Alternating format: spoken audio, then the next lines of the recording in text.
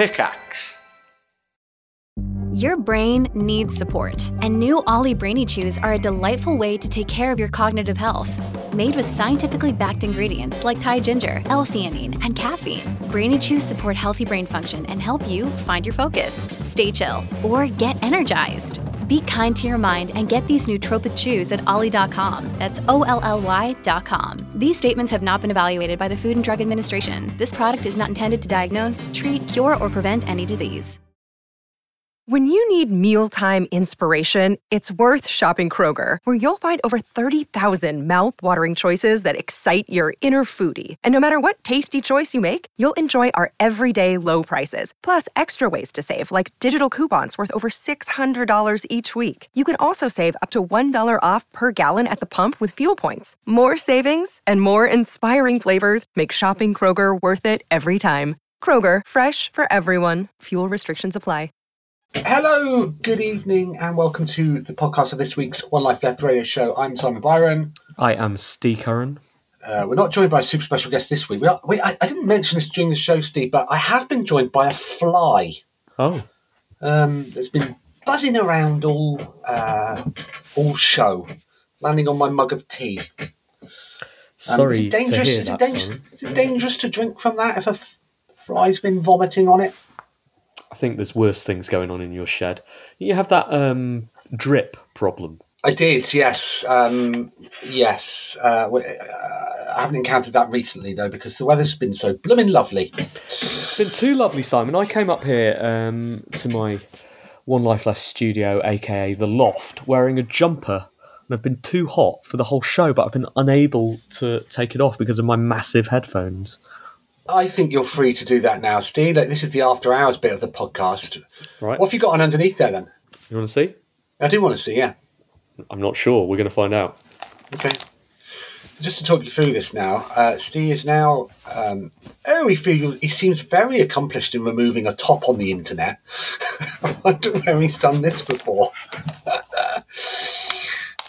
How much would that cost me, Steve? Do you think? You can't hear me at the moment. I can say whatever I like because his big headphones appear to have been jammed. There we go.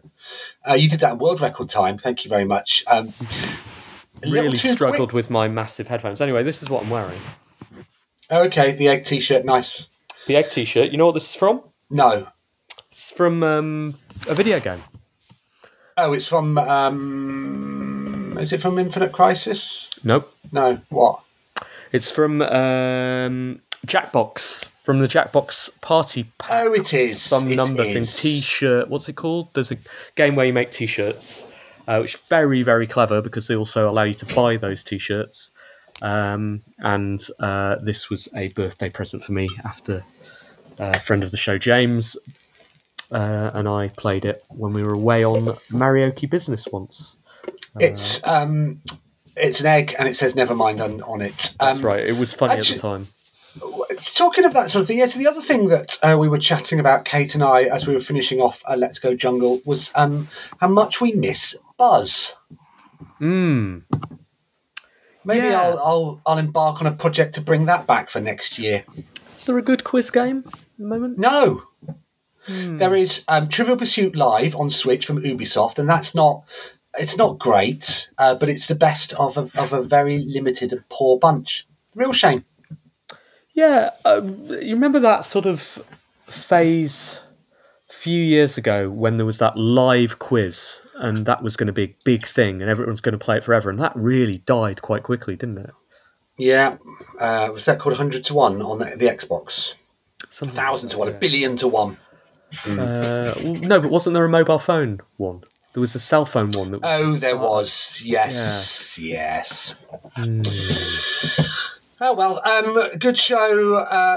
Good show. Adequate show, I think, coming up. We don't have any Set guests. Expectations. Yes. Yeah. We talk a lot about the challenges we've had this week, technical, etc. Not much more to add, is there, Steve? No, it was super fun. I enjoyed it.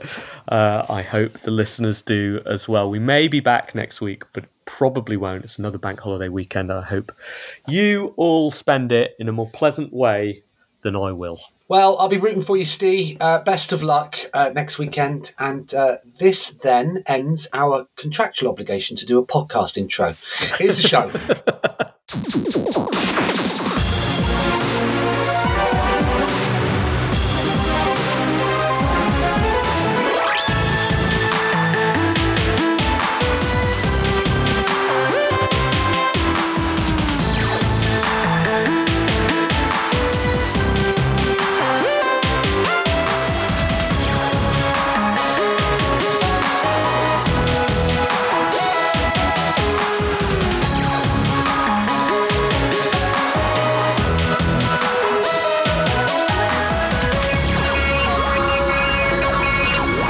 Good evening and welcome to One Life Left on Resonance 104.4 FM. We are a video game radio show and my name is Steve Curran.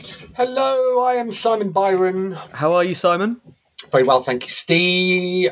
Feels like summer's here. Shorts are on today. The shed is heating up. The curtains are closed. There's no party going on next door for once, honestly. They've been having quite a few parties, let me tell you this. You would know because you've got the trampoline, of course. Trampoline. Shuffleboard is what they were playing. Okay. Is the answer. I bounced on up and had a little look. I'm surprised you can recognise shuffleboard from the few seconds you were hanging in the air. Oh, I'm a very accomplished trampolinist, Steve. Are you? Thank you. I can do a few. I was doing my tucks and my pikes. Always at diving. Anyway, the actual truth is that I went into Ramona's bedroom and had a good old nose out there. I couldn't work out what form of shuffleboard it was, actually. Are there forms of shuffleboard? Well, there must be. I just assumed it was the one where you I don't have know. End zones and you sort of shuffle a thing up there and you score by where it is. That is American football. No, because there aren't any touchdowns in this, and games don't take several days, and it's pretty easy to understand generally what's going on shuffleboard. But this one, they had goals at sort of like compartments at the end. I don't know. Anyway, they play it. I think that they are drinking the drink while they're playing it, and they seem to be having a good time. Sounds nice. Sounds very, very summer. I had a lovely 2 days at the Did you Oval. now? Okay. Took the day off work on Friday and it was perfect. I sank into a day of cricket and gentle, that sort of gentle sporting experience where the result doesn't really matter, but it's going in your favour anyway. So even if it did, you'd be happy. And it sort of washes over you, good company, canned drinks, and no evening commitments to rush to. So it's a perfect day. Saturday, I thought I'd get up to watch the cricket, and actually what happened was Surrey beat Kent so quickly that the match was over. So I didn't go down the Oval. And Screw instead, you, Kent. Well, instead... Do we hate them? Do we hate Kent? No one hates anyone in cricket, Simon. It's not like that. However... long-term listeners to the show will know that I also like football and support Stockport County. It's been a big weekend for you, isn't it? Well, quite. And I thought that match was in the evening and was gearing myself up for the playoff semi-final second leg mentally, and then switched on Sky Sports, and it turned out we were playing that minute. And so I had gone from like this perfect, relaxed, like very mentally healthy state to suddenly, it was... a massive acceleration into dread and fear and the kind of emotions that football conveys. And so I don't know if you saw the result, Simon. I did. You won 1-0. Well, we did not. We won 2-1. Well, we won 1-0 after. Yes. So we were 1-0 down from the first leg. We won 1-0 in normal time, went into extra time. We won 2-1, which left the scores level, and it went to penalties, which is the worst thing that can happen in football. And then we won the penalties, which means now we're going to Wembley, Simon. And this should be good. We? But of course, you can come with me if you want. This should be good, but actually it's just horrifying because it's the hope that kills you. And next Sunday, I will be dead figuratively. Oh. I am sure. Well, Which means, to answer your question before the show, I don't think we can record a show next week.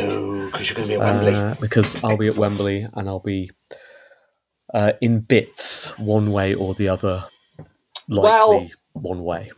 I was obviously pleased to see them progress to the final. Doubly so if it means I get the day off. So fantastic. Spare a thought though for our friends the Smiths.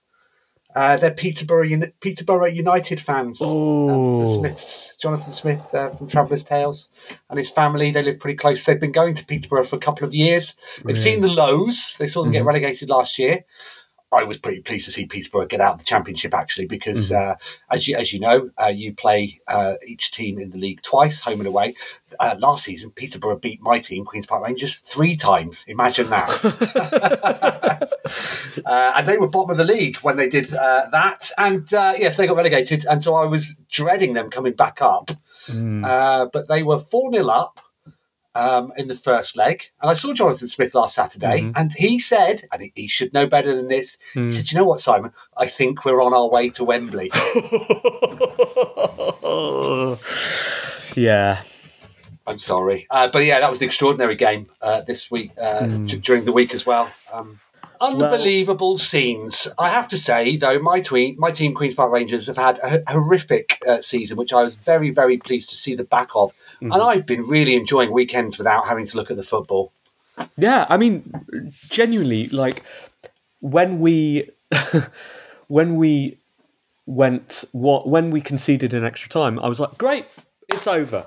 I get my life back. You know, and obviously I was devastated for seconds, but now what happens is we have a week of that, but we couldn't we? We could. It's the hope. Well, anyway. I would be rooting for you, Steve. Thank you, Simon. I would like you to go up. I wouldn't like Luton to go up. And then for the other playoff, I don't know. Whoever. Everyone can go up in the final playoff.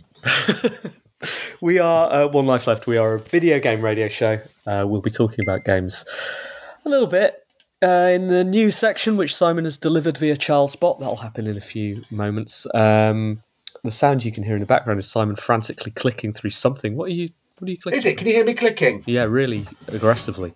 I'm just deciding whether to buy PGA Tour Golf. It's the actual truth. Why does it take that many clicks? Because I've got confused about... Because you can buy it, right? It's on sale at the moment, £35.99. Down from 60 quid. Okay. No thanks. That's £35.99. But the deluxe edition is £44.99. And I was trying to see what's in the deluxe edition and whether I need it. Jumpstart your PGA Tour career. Maybe we'll drill a bit more into your affection for golf games later in the show, because we don't have a guest today. But we will have the reviews. We have got at least one letter in the mailbag. And yeah, maybe even sneak in a Simon Byron's Fast Five if you don't have enough to say about golf games. I do. Okay, great. Any other business? Not currently, Steve. Producer Phil is watching us this week, so it's nice to have an eye on us, making sure we don't step out of line, isn't it? It is in some way. I mean, but he's taking a sip of a drink there. All right. I think he should be on the show. I think he should be speaking. All right, mate. We need a Phil section, don't we? We do need a Phil. Yeah. Right. Well, that's it. Yeah. We need a time to fill. That's what we should do it when we're running out of things to say. It's time for the news.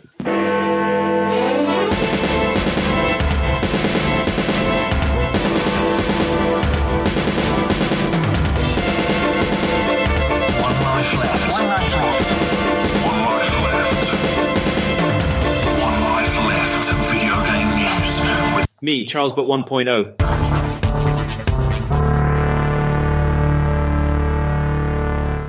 The CEO of Take-Two has claimed that consumers are not pushing back on the $70 price point on their current-gen games.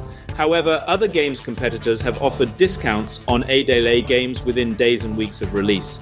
With Take-Two cashing in on the pandemic with more people at home and the economic recession still being felt, they have even released a game for $70 that has since been discounted 33%. As the industry leaders set their games at $1.70, consumers have started to feel pressure as other publishers have followed suit. Threatening to push the CEO of Take-Two over may be a bit much, but the consumer pressure over $70 game prices is real. That is Charles in analytical mode with a reference to pushing them over, I assume. Well, the story is about he's not seeing pushback from consumers. So I wondered whether we could get the AI to threaten to push over the CEO of Take-Two. And it took a few goes and was still pretty clunky towards the end, but we get the gist. Yeah, apparently Take-Two saying that it's not seeing pushback on $70 to games, but as referenced in that story, they do seem very quick to discount them once they're launched. So I'm not quite certain whether this is true or not. I spent, what was it, 60 quid on Zelda? Something like that. It's the first game I've bought at that price point for a long time. I'm feeling very much like I get value for money for that, but partly because of the size and the scope and the brilliance of the game, but secondly because it's really nice to be part of the zeitgeist, right? It's nice to know everyone else is playing that thing and be able to take part in that conversation. It feels to me that that's really what they're monetizing right now at that price point, because everyone knows these games are going to drop significantly after launch. Not for Nintendo things, of course, but almost every other publisher. Yes, I mean, obviously you're money bags, aren't you? So you don't mind paying. I mean, I think it was $49.99 was the actual price, but you don't mind chucking an extra £10 in, do you? Was it? Well, I only paid £42 for it because I'm quite tight when it comes to spending. Well, I buy a lot of games. I cannot afford to buy them at full price, and I think I got mine pre-order. You're furiously tapping away now. I am. I'm just fact checking, genuinely checking how much. It doesn't matter to you, does it? Just stick it on the company account. Stick it on the one life left. Exactly. No, I ordered it ages ago, so I've completely forgotten in a kind of because I actually didn't put it through the one life left account and thought. How would I know? Probably could have done. How would I know? Ask for the account, Simon. You're a director. Yeah, that's how you would know.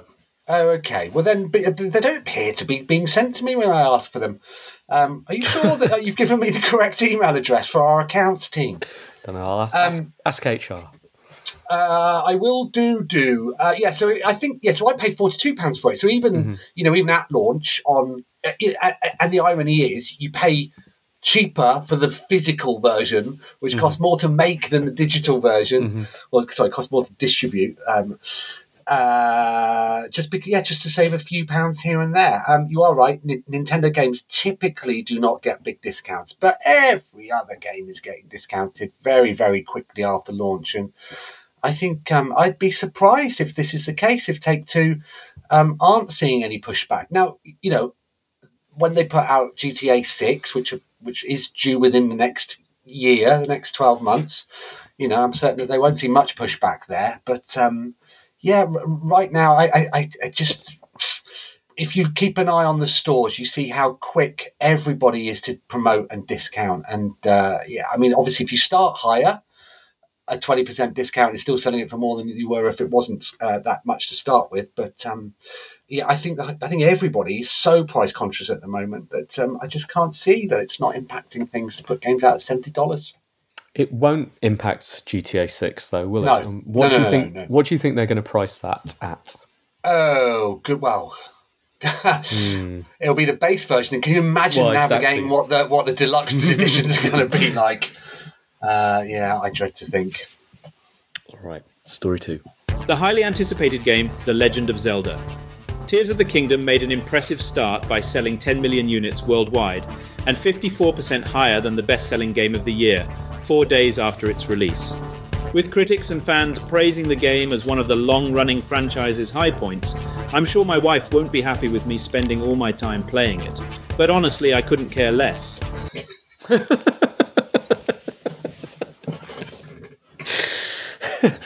Continuing to... So where we are now with Charles Bott and his family life, I'm beginning to try and weave a narrative thread through. I imagine in a few weeks' time, Charles Bott will be sat outside gambling shops, drinking and shouting at cars because his wife's left him. But let's see. You are an AI storyteller, Simon. It's really nice, like just talking to the previous story as well. It's really nice just glancing at my Switch friends list now, and there are 7 people online, and 6 of them are playing The Legend of Zelda. Are you friends with Gary Penn as well, then? Because I'm not. He stubbornly, similar to you, mine is full of everybody playing Zelda, apart from Gary Penn, who's still playing Splatoon 2. Those are some big sales numbers, aren't they, Simon? Oh, they've done very well for themselves, haven't they? It's as you say, it does feel nice that everybody is enjoying it at the moment. So everyone's playing it at the moment, I should say. Dexter came over today. We spent some time together and we sort of talked about how we're playing Zelda. And I think I'll talk about it now because I'm not going to talk about it in the review section. But he said, how are you getting on with Zelda? And I said, yeah, all right. I said, I'm playing it, but I'm not sure if I'm enjoying it. And he said, I feel the same way as well. And then he said, yeah, I'm playing it differently this time round. And I said, yeah, I'm doing that too. And he said, I bet you're not doing what I'm doing. And I said, well, I've decided to just unlock all the towers. That's what I'm doing now. So I did the first story beats that it nudges you towards, did the big boss. And then I feel so underpowered. I feel lacking in weapon inventory. And armor, certainly, that I thought, do you know what I'm going to do? I'm just going to go and unlock the map and see what happens. And that's what I'm doing at the moment. But it's still not certain I'm enjoying it. I'll be honest with you. It's nice and it's fine and it's fun to be in that world. But when I did do that gameplay moment, it was a boss fight. You need to sort of buff yourself in order to get to that area. I cannot stand that sort of thing because every second you waste going down a dead end or whatever, I've only got this long left to keep warm. So yeah, I will. I'm not sure whether I will finish this one, Steve. We'll see. It's the only game I've played this week, so I will talk about it in the review section. But it was nice as well. Last night, we did a karaoke show in East London, Stratford, and it was really great. But it was all anyone was talking about, like these people who sort of run into each other at every karaoke gig, and the small talk was literally, so how are you getting on? No one even needed to say the name of the game they're playing, so it's certainly captured attention and an awful lot of money. Disney has released an update for their game Speedstorm that nerfs a previously powerful character, Mike Wazowski, after previously claiming they wouldn't be making any changes to the character. Sully's unique skill has also been strengthened in this update. This is not the first time Disney has lied about an issue. Other previous examples of Disney lying include false claims about the length of its movies, making false promises about its theme park rides, and lastly creating false expectations regarding its customer service. Wow, Charles. To be clear, this is the AI talking and not One Life Left or its representatives. Yes, so Disney Speedstorm, a game I'm quite interested in but haven't played. Have you, Steve? No, I think I've mentioned it on the show that it's very clear that, or it seems to me, that if you look at Dreamlight Valley and if you look at what that is, which is essentially Animal Crossing but with a battle pass and the Disney IP, this is that but for Mario Kart. So it's Mario Kart but with battle pass content and Disney IP, and I assume that that's what they've decided their major model is now. They're probably going to work through genres, assuming these are successful. I do want to play it. Similar way, I want to play the new Lego racing game as well. I have both of them in my queue, and I have not had time to play either. So little time, so many games. Yes, but this is an example of them adjusting gameplay balance on the fly. There's no download for this, so all of this stuff is server-based, it seems. But for those of you that had got good using Mike Wazowski's hold the door skill, you need to get good elsewhere, I'm Do afraid. you know anything about the specific circumstances here? Like, why would they say they were not going to adjust it and then change their minds about that? Yeah, very strange. Very strange way to handle this. I did ask Charles to give other examples of times that Disney had misled. Do I have to say allegedly, Phil? Yeah, raising his eyebrows. No, apparently not. It's the AI that said that. Other examples, and that's what he came up with. I've got no idea about those either. I saw they've shut down the Star Wars hotel as well. You see that? What? Yeah. Why? When? How? So their big thing that they announced, I don't know, a couple of years ago and launched, I think, last year, something like that.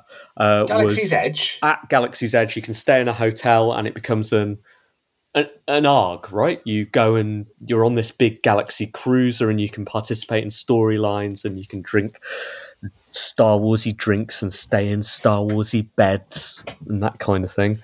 And it's just not working out for them, I guess, financially. And they haven't said the reasons that they're closing it, but I believe it hasn't been selling out, and the price is something like $4,000 for a couple of nights per person.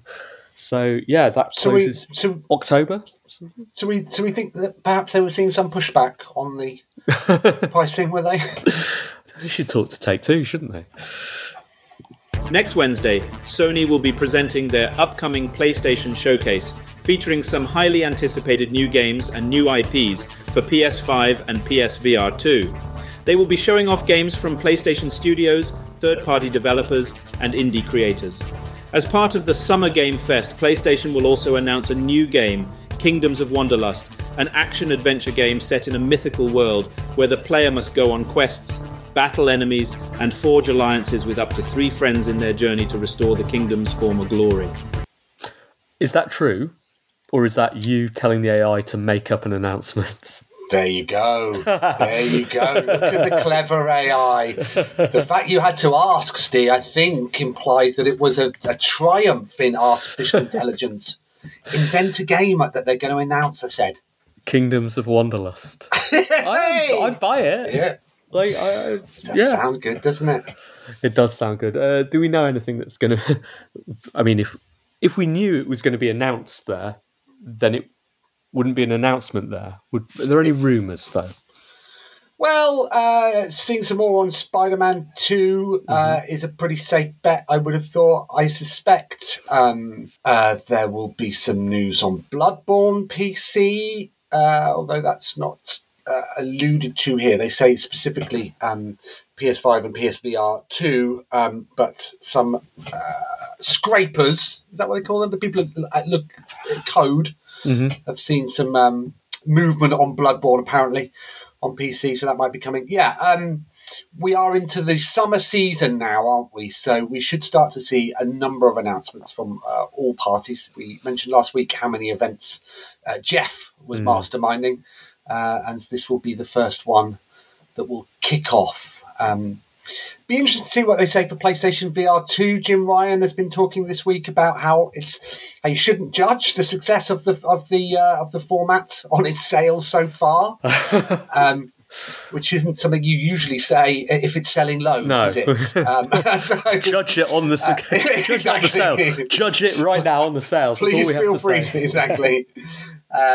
So yeah, be interesting to see what they come up with there. I haven't played PSVR 2 yet, but I've seen it running. I saw it at GDC. It looks mightily impressive. I have now. I've used a PSVR 2. Oh, nice. Yeah. What was it like? I was really impressed with the interface. I guess the in Quest, where you paint the floor, where you draw out the map of where you are. Yep. In PSVR 2, you kind of just look around and paint it with your eyes, and I quite liked that. Because it tracks where you're looking, doesn't it? It was, I just thought that was quite slick and quite natural. And then I played the... Am I allowed to talk about this? Yeah, I must be able to. I played the unreleased Sea Smash, the reboot of Cosmic Smash. Ooh, and what was which that I really like? enjoyed. Really, really good. Like, it's obviously a perfect fit for VR. It being one of the mechanics that VR does really well is hitting a ball in that space, as I know from working on the cricket game that I never released. But yeah, it's exactly what you'd expect that game to be, and it did make me want a PSVR. I am not going to get one because I don't have a PlayStation. So I would need both of those things. But, you know, as ever, Sony, if you're listening, we are a valid media outlet, and we require everything in triplicate. And we'd be very happy to not judge anything until you tell us to. Yeah. Never do. All right, story 5. Recently, The Legend of Zelda. Tears of the Kingdom became the 6th game in the past 30 years to receive perfect ratings from both Edge magazine and Famitsu magazine. 4 of these 6 games have been in the Zelda franchise, making this an even bigger milestone for the beloved series, despite achieving the rare feat. Games such as Elden Ring and Grand Theft Auto 4 have been just 1 point short of getting both awards. I am highly annoyed that Broken Sword 3 did not meet the marker to receive both accolades, calling out the journalists for their incompetence. I just said at the end of that story, just say how you feel. Just say how you feel. He always does. I'm surprised Elden Ring didn't get a 10 in Edge. Feels like a 10 to me. Yeah. So yeah, I obviously doing very well critically. You know, and do put my sort of niggles to one side. I'm not saying it's bad. I think part of my issue with it is that I feel like I've done most of it before, and it took a long time to get through the end of it. And yeah, it does feel very similar. So I'm sort of struggling with having to do it all again. However, David Jaff criticised The Legend of Zelda Tears of the Kingdom this week by calling it bland and old-looking, and everybody on the internet was very, very grumpy with him. Yeah, but that's what he does, right? He's, as I understand it, not really a game developer anymore. He's just a He's a troll. wannabe. Yeah, he is a troll. He's a wannabe Alex Jones. What's the name? Joe Rogan type for video games. That's what he's aspiring to be, to go on and shout loudly and confidently about something and get people talking about it. And then people, you know, if people get angry, then they're talking about him, and that's a success, right? Yeah, it's running on old hardware. But if you think that the actual game would be better just because it's a bit shinier and the trees look better, then I don't really think you're much of a game designer, honestly. And bland, like, again, the gameplay is anything but bland. It's variously textured across all of the things you have to do. I think if you're looking at it as a game, like, and looking at it as the game mechanics and the collection of game mechanics and the world, the solidity of the world and the adventure that you have within it, it is, as objectively as anything subjective can be, a 10 out of 10. I think it's perfect. And I get that it's not for everyone. Like, not everything can be for everyone, and that's fine, but it does everything that it wants to do, and it does it really well. However, the plot is garbage, and the voice acting is terrible, but also is a delivery of terrible lines, like really embarrassing. The cutscenes are just appalling, like sub Final Fantasy garbage, and it makes me. I don't want to say that like and sound like someone who goes, I want a serious Zelda, I want a real one. Can't Link get a bit gritty? Can't it be an HBO series or something like that? I don't want that, but I do feel like I'm playing it. I'm like, this is for children. This is for stupid children. But the plot is like labyrinthine and nonsensical as well. So it's actually, that bit is pitched at adults, but the delivery of it is for 7-year-olds, like younger. It's embarrassing. So I'd rather it really sank into, I don't know, the people said the Wind Waker was for kiddies or whatever, but sink into that. If you're going to be for kids, and you can still have rich and brilliant and beautiful gameplay. At the moment, that part of it falls awkwardly for me.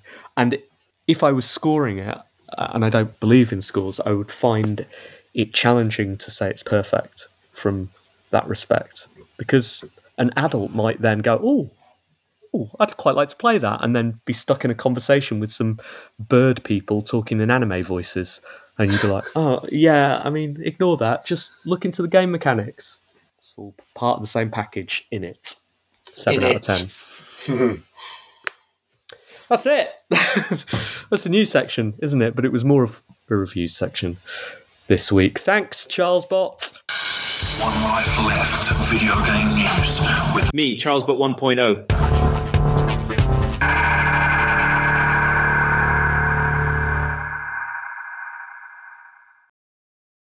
Simon, how are you getting on with your PGA purchasing? Again, I've seen some pushback. It's £35.99. I do like golf games. I haven't pushed the button yet. Simon Byron's Fast Five favourite golf games. Well, obviously leaderboard. There is PGA 2K21 and 23, both of which I own. Turbo Golf Racing, I very much enjoy. Golf Club Wasteland. That's 5, isn't it? Easily. Yeah, that was easy for you. I do like golf games. I don't know why. Clearly. I don't know why. You don't know. Well, it's a skill-based, turn-based strategy game that you can play pretty much at your own pace. Other golf games I could have mentioned, Everybody's Golf, Hot Shot Golf, etc., are all fantastic. I just find it very rewarding, and have done since I played Leaderboard on the Amiga. Hey, hot news this week, by the way. Talking of which, I was on, as I'm sure, this probably won't be news to you even, because I think as I'm saying it, you will have seen it. But on the Muse subreddit this week, they were discussing the similarities between the arpeggios in Bliss and the title track from Top Gear on the SNES. And wondering where it was fascinating, wondering whether Matt Bellamy was a SNES owner. Now, some person pointed out it's never been revealed whether he owned a SNES. So that part we simply don't know, Steve, and it would be improper of us to speculate. However, and it did say this, famously he did own an Amiga. which means he may well have read the one magazine which I wrote for and edited, which means I could have helped shape a young Matt Bellamy and inspired him to become the most prodigious guitarist this country has ever produced. Have you noticed any of your turns of phrase cropping up in Muse's lyrics? Yeah. Not yet, but I will. I will give them a fresh listen with that news. Is that I think there's a chance, Steve. And when we meet and fall in love, and I can discuss his work and the impact it made on me, he could have a similar stuff about my cover discs. I'm going to get ChatGPT to write that fan fiction for me and get Charles Bot to read it next week. All right, it's time for the letters. email, messages, and forward BCC. One Life letters. Or potentially time for the letter, right? Chris Conroy wrote, Dear team, CharlesBot 1.0 and SSG. I've spent a very pleasant few days watching one of the kids get to grips with Horizon Forbidden West this weekend. I was surprised at how engaging it was for a spectator, and I was secretly pleased that it wasn't me having to commit to memory 73 permutations of buttons just to make it through the tutorial. Also, I lolled at their reaction when the opening credits rolled after a few hours of gameplay. Is this the end?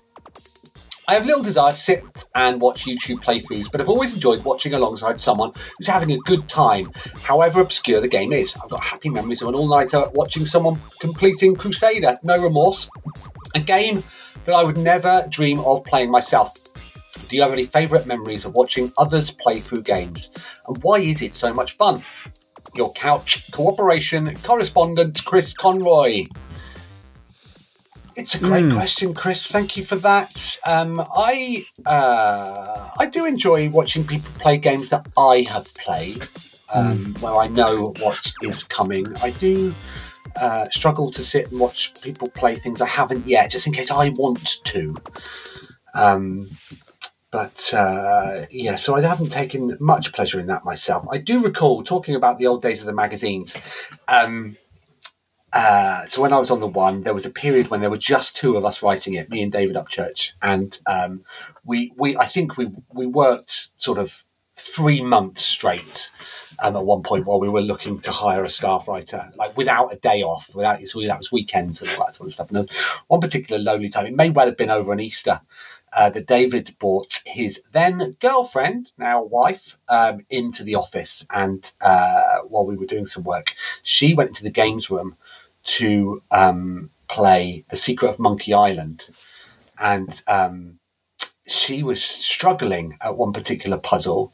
No shame in that, those games are famously obscure, but she was on one puzzle for a while, and David said, look, the solution is use the fish on the pen to convince the circus master that he's a spaceman or something like that, something straightforward.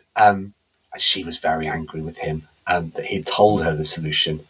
And then, having heard it, she then proceeded to try and solve the puzzle using every other combination of objects on the other one, just to show that she didn't need any input at that point. So that's the opposite of what Chris is describing. But yeah, I've never understood the appeal of watching people play games rather than playing them. I find it very difficult to take a back seat in these things, not participate. I like being in the room with people.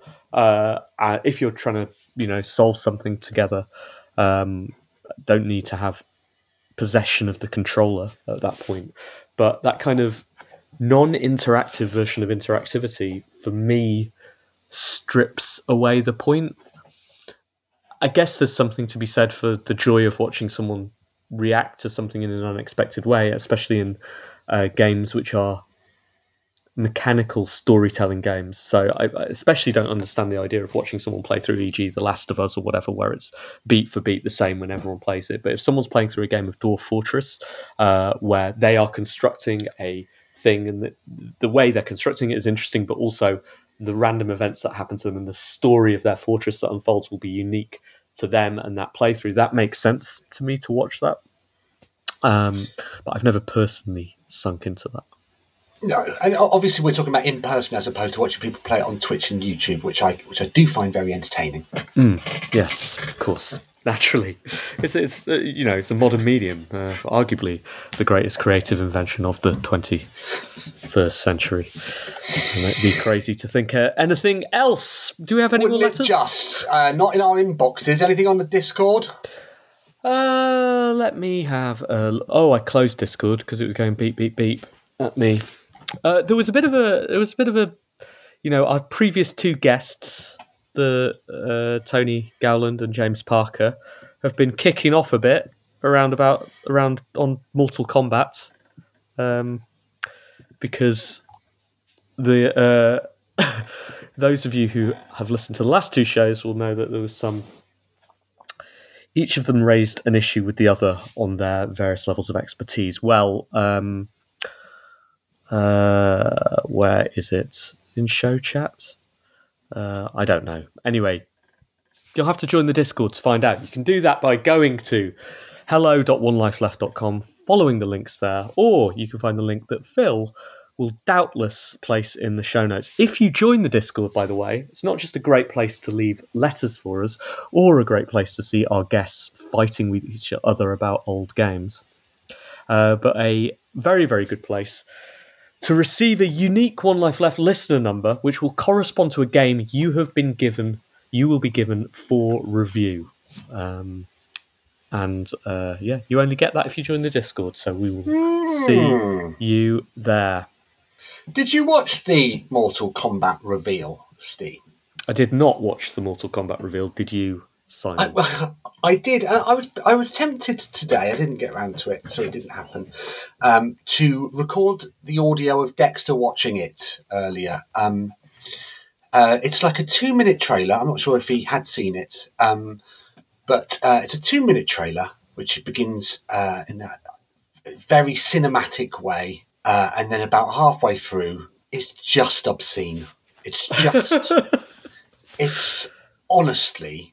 I mean, I'm surprised that it's legal to show that. What kind of obscene? Not the sexy obscene, Steve. Oh, okay. This is, people doing things to each other that they shouldn't be doing. That could be. It isn't that one either. Or them up to that. Yeah, it's just violent. It's just. Who'd have thought it's extraordinarily. No, but even so, like, you know that Mortal Kombat is gratuitous. I mean, it's astonishing.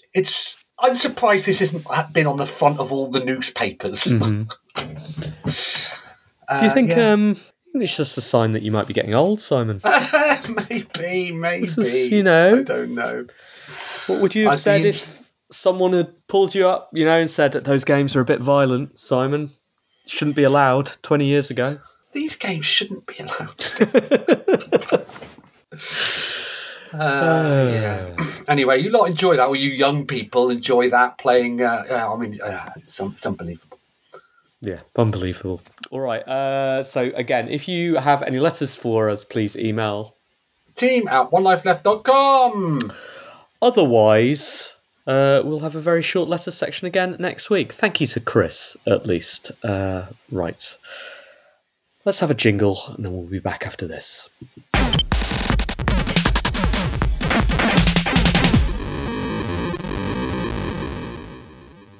You're listening to One Life Left on Resonance 104.4 FM. We're a video game radio show.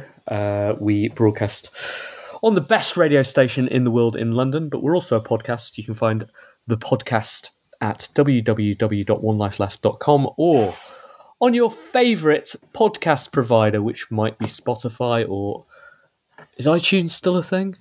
It's not, is it? Apple Music. That's what it's called, I think. Whatever. Those kinds of things.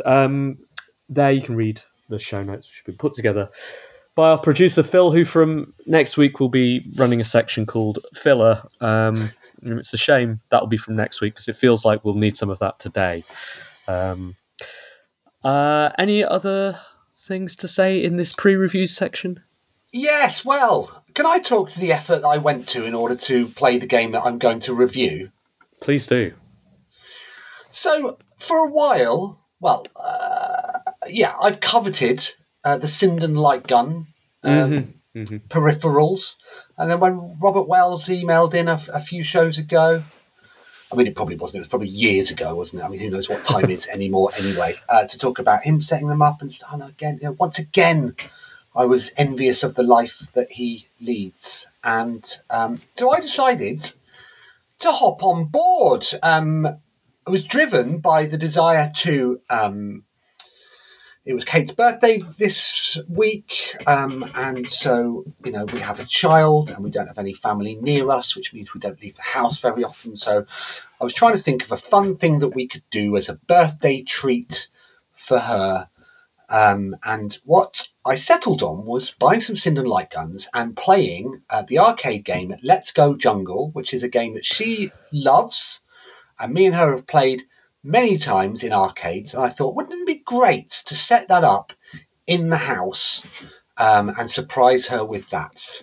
Now, just to rewind a little bit, like the Sinden light gun is a independently made light gun which is theoretically compatible with lots of old arcade and console games should you own the original ROMs and play them through emulation. Is that correct? Yeah, you can't move for the Let's Go Jungle arcade machine that I have in my house already.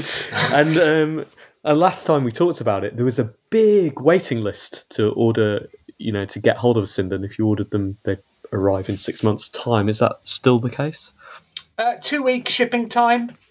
So they don't tell you that until after you've ordered it. So that adds a little bit of pressure when you're doing something for someone's birthday. But I did, I had understood that there was a little bit of tinkering needed in order to get this working. Now, it is a solution made independently because light guns operated on a different technology that was only possible with old TVs, and so projectors and LCDs and OLEDs, QLEDs, what have you, are incompatible with the old hardware. So this is a solution which addresses that, and it does that by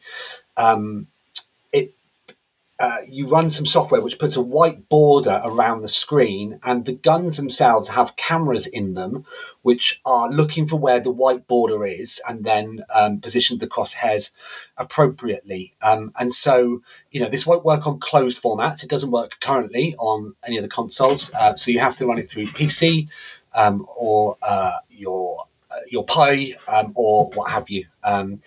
And so, I bought 2 recoil guns, red and blue, and they arrived in very good time, Steve, for me to do some light tinkering in order to get an old arcade game up and running in our house.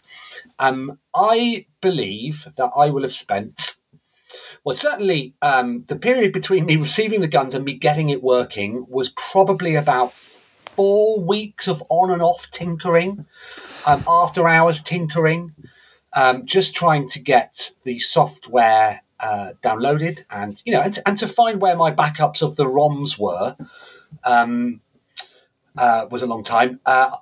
There's a website, Time Extension, which is very good. Thoroughly recommend it. It's mainly about old arcade games and stuff like that. They reviewed the Sinden Light Gun recently, and they give it 9 out of 10 excellence. Pros, accurate performance, good build quality, excellent optional upgrades. Cons, limited to Windows and Linux at the moment, needs optimal conditions to work properly. Those are the only 2 cons. It doesn't mention anything else about the hassle that you need to go to. So I did a couple of things. That second con is quite a big one. Needs optimal conditions to work properly. Yeah, and it's to do with the light behind you when you are using it, because it's optical based. If you are playing it with a window that's reflecting on the screen, and it doesn't know. And so it's not the perfect solution. Well, the perfect solution is to have a Let's Go Jungle cabinet, right? Which you already do. What you're looking for here is an imperfect solution, just to throw light. It was too perfect. So you have to get it working with with an interpreter called TechnoParrot, which has a collection of games that it works specifically with. There is an era of arcade games that are predominantly PC based, and what this does is it enables home PCs to run arcade software that you already own on it. It comes with a load of provisos. Some games won't work on AMD chipsets. Other games have other sort of quirks here and there, and so actually getting the game to boot and run at the right speed and also show all of the sprites, quite important when you were playing a shooting game, was an absolute task. The other thing is, maybe 2 days before Kate's birthday, I was like, "Oh, okay, I've got the software working. Right? I've got the arcade. I've got Let's Go Jungle working, running on my PC. But I could only get 1 light gun working at the time rather than 2 together. And that's not the point of Let's Go Jungle, as we'll talk about shortly. So I'm like, I've come so close. Like, she's going to have a rubbish birthday night.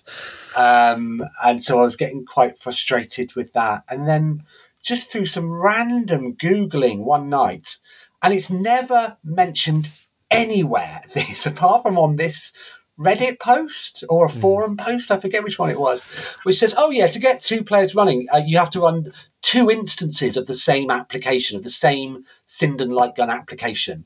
So you have to open the application twice. Well, that makes sense, Simon. It's 2 players. Well, exactly now, but at no point was it ever mentioned that was something that you needed to do. Anyway, I got there in the end, and now it's out in the open. Now that the surprise has happened, I have got a collection of ROMs on the Steam Deck, which is all the old light gun games that are compatible with it, including Point Blank, Steve, and Point Blank 2, House of the Dead. So yeah, I'll be hopefully starting to work my way through those. Now it's working. So look, it's they are an expensive solution to a technological issue that is far from perfect, intensely frustrating to get to close to where you are, and it's often a case of 2 steps forward, 1 step back. But I have to say, once it's up and running, it is fantastic. So One Life Left hardware review. Yeah. Time for the reviews.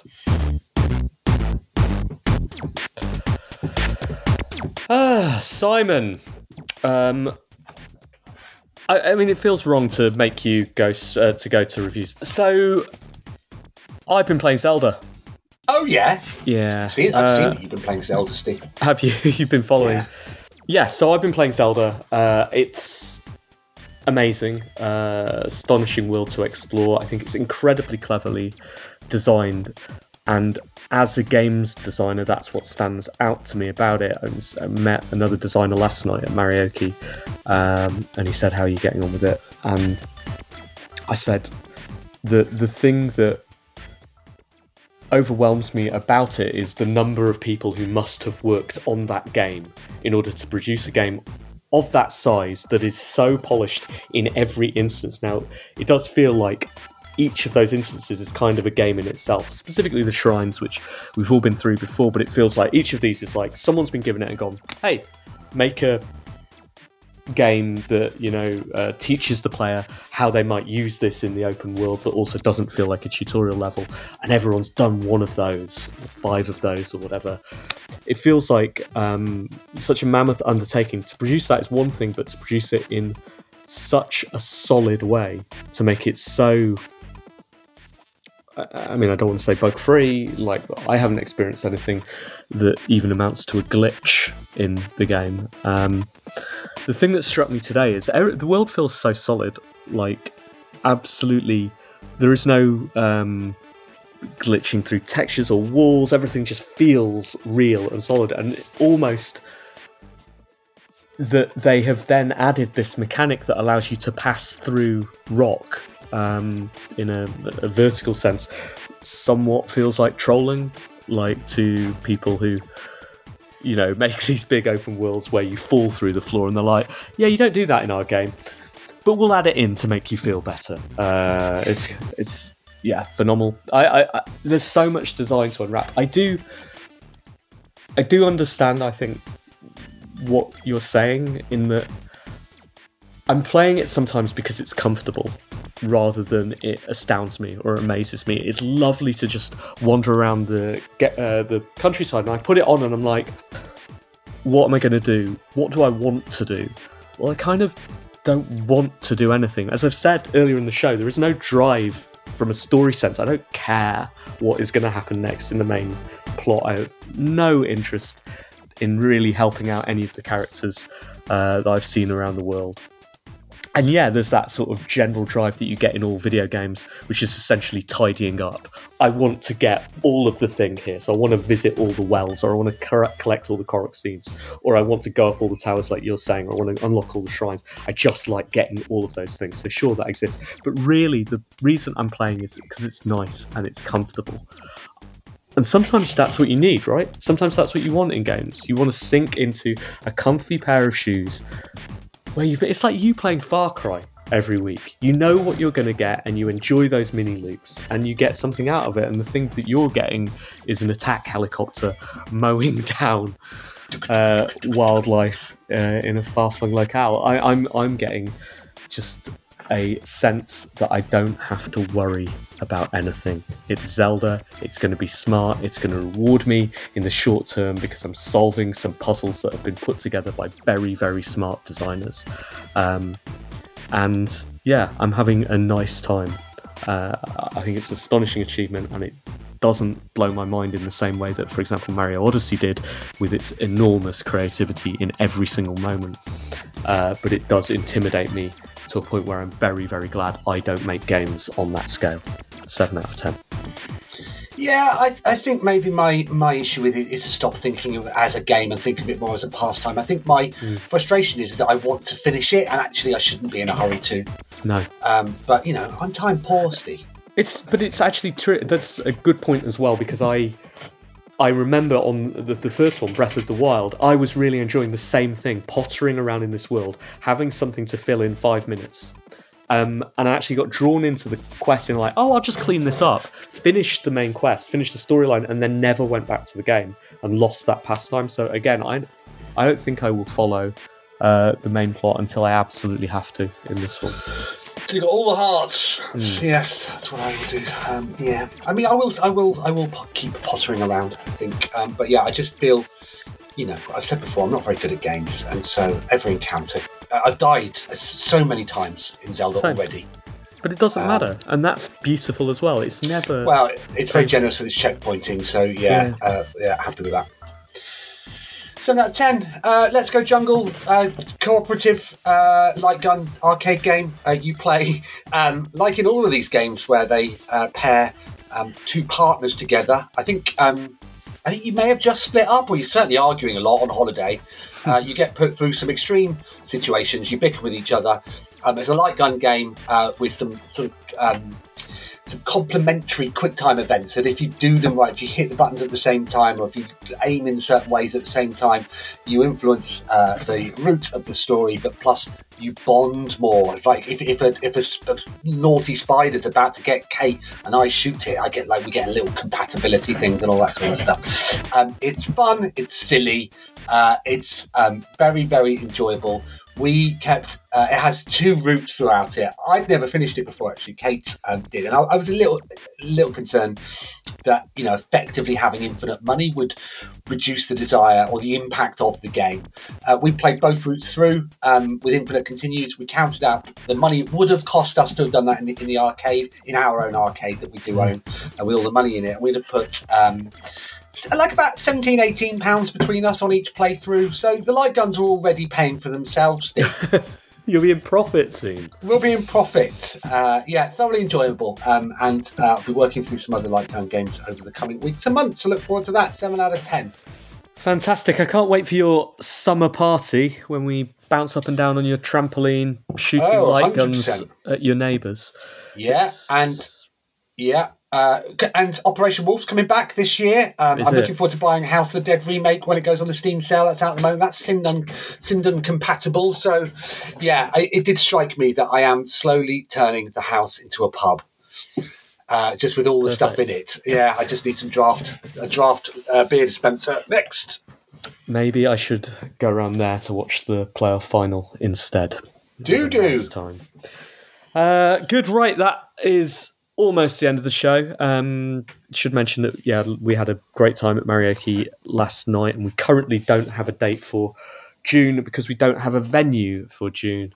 So if you are listening to this and know a place that Marioki could perform in June, please let me know. Otherwise, might have a month off. Might be back in July. The Ashes start in June, Steve. So feet up. It'll be fine. Yeah. Good, it's been sport heavy this show, hasn't it? Yeah, I haven't even gotten to how angry I am about the treatment of Ben Fowkes. Anyway, maybe I can talk about that in the podcast intro. Thank you, Simon. Thanks, Steve. Thanks, Phil. Thanks, everyone, for listening. See you next week. Or not. Goodbye. Goodbye.